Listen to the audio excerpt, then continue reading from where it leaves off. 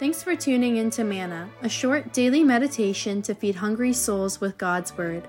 These episodes were prepared by ordained ministers for a radio broadcast called Voice of the Church and are now republished by the Reformed Perspective Foundation, a Canadian charity that applies biblical truth to the issues of our time. Here's today's serving. Welcome back to another episode here at Voice of the Church. Today we begin our final meditation in the book of Ecclesiastes as we consider God's greatness over the seasons of our life. And for that, we'll begin reading in Ecclesiastes 3, verse 1.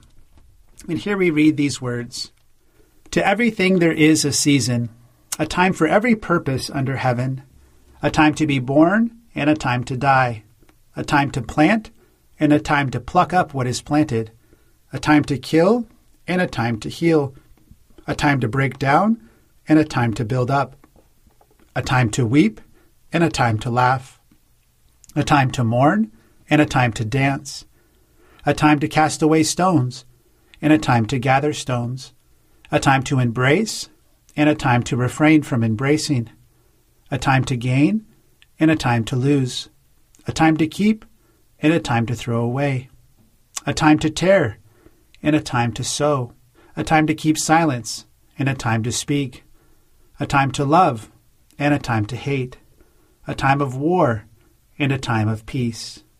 What profit has the worker from that in which he labors? I have seen this God-given task with which the sons of men are to be occupied. He has made everything beautiful in its time. Also, he has put eternity in their hearts, except that no one can find out the work that God has done from the beginning to the end." Well, we live in a world that is obsessed with time travel movies and shows. It is fun to suspend reality for a moment and to watch a movie or a show that has this element. But why do we enjoy this topic of time travel? I think as humans, we like the idea of transcending limits and of having the ability to go back and fix things or to change the big picture of life. We like to feel a sense of control over time.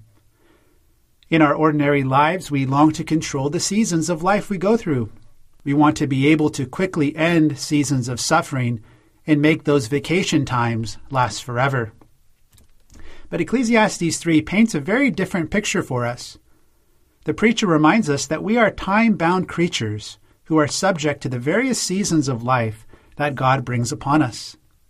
But the preacher teaches us that when we acknowledge our limits and rest in God's all-wise control, then we can receive each day for what it truly is, a gift of God. Well, here we come to one of the most well-known parts of Ecclesiastes, even for those who don't know the Bible very well. This passage highlights in a very poetic way the various seasons of life God brings upon us. And we are invited to discern the appropriate season of life we are in so that we might live rightly before God. And of course, the opening lines of this poem remind us that we are not always in control. The preacher says here there is a time to be born and a time to die. In the book of Genesis, chapter 1, when God created this world, he also created time. God himself is eternal, meaning he is outside of time. But we are creatures who are subject to the various rhythms of life that he has set up.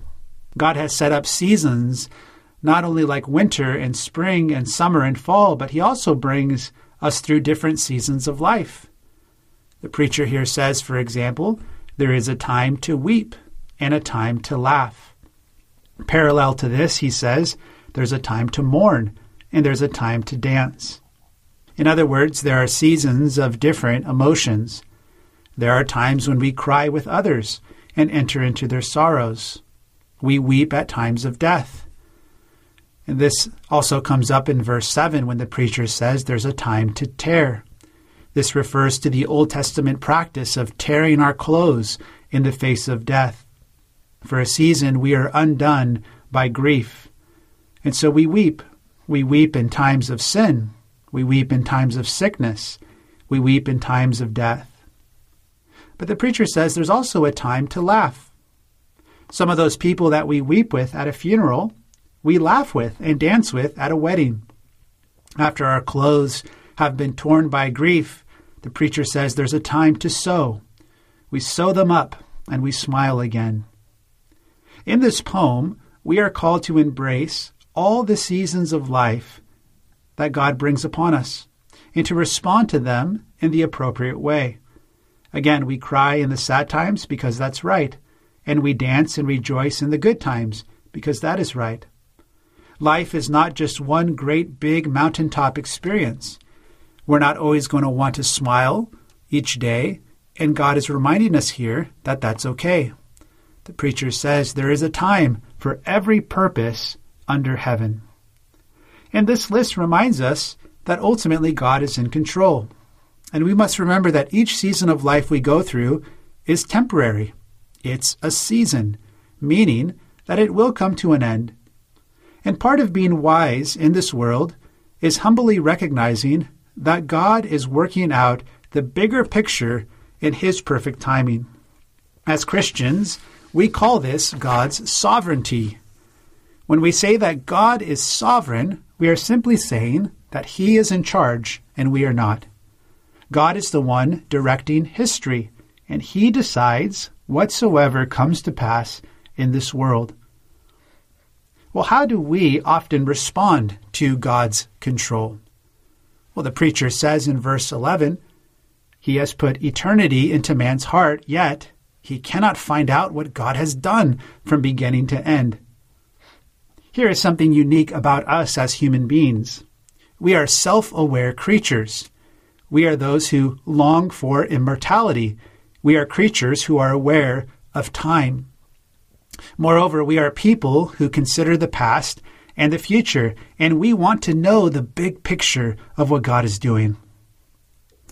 One of the most difficult things for a child to grasp is the big picture of life. When a parent says to a child that he can't have a toy or a device, or when a parent takes away something that they know is harmful, the question from the child is inevitably, why? That's not fair. And as parents, we often say, you have to trust me. I love you, and I'm trying to do what is best for you. Well, before God, all of us are those children who want to know the big picture. God brings about a difficult season of life for us, and we wonder, God, why are you doing this? God takes away something precious to us, or a dream doesn't come to fruition, and we say, God, why would you withhold this from me? And God is saying to us in those moments, my dear child, I love you, and you can trust me with these things. Well, why can we trust God in every season of life? Because the Word of God teaches that God is not only sovereign over the seasons, but He is sovereign over our own personal salvation. This is what we see in the New Testament in Jesus Christ. In Galatians 4, verse 4, we read, when the fullness of time had come, God sent forth His Son, born of woman, born under the law, that He might redeem those who were under the law. The God who is outside of time came into it in the person of Jesus Christ. And we may not see how all the details of our life fit together, but the Scriptures teach us that God's ways are good, and we can know that for certain because of how He has shown His love and care for us in Jesus Christ. And so for the Christian, we have the promise that for those who love God, He works all things together for good, Romans 8:28. Now with the eyes of faith, we can see the seasons of life that come upon us as coming from God's fatherly hand. And this is what the preacher says in Ecclesiastes. He says, He has made everything beautiful in its time.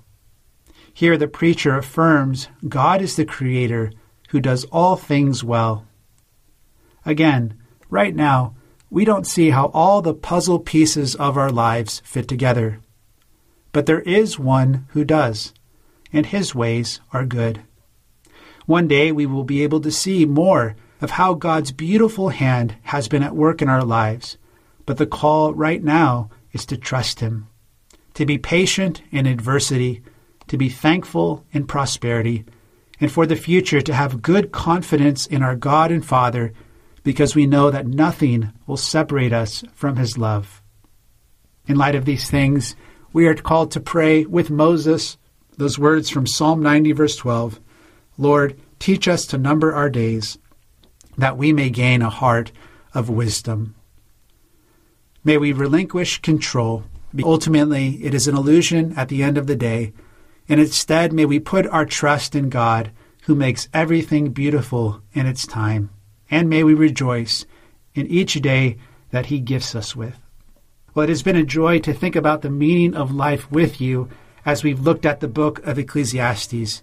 May God write these precious truths on our hearts and help us to find our satisfaction in Jesus Christ alone. May God bless you and may he keep you.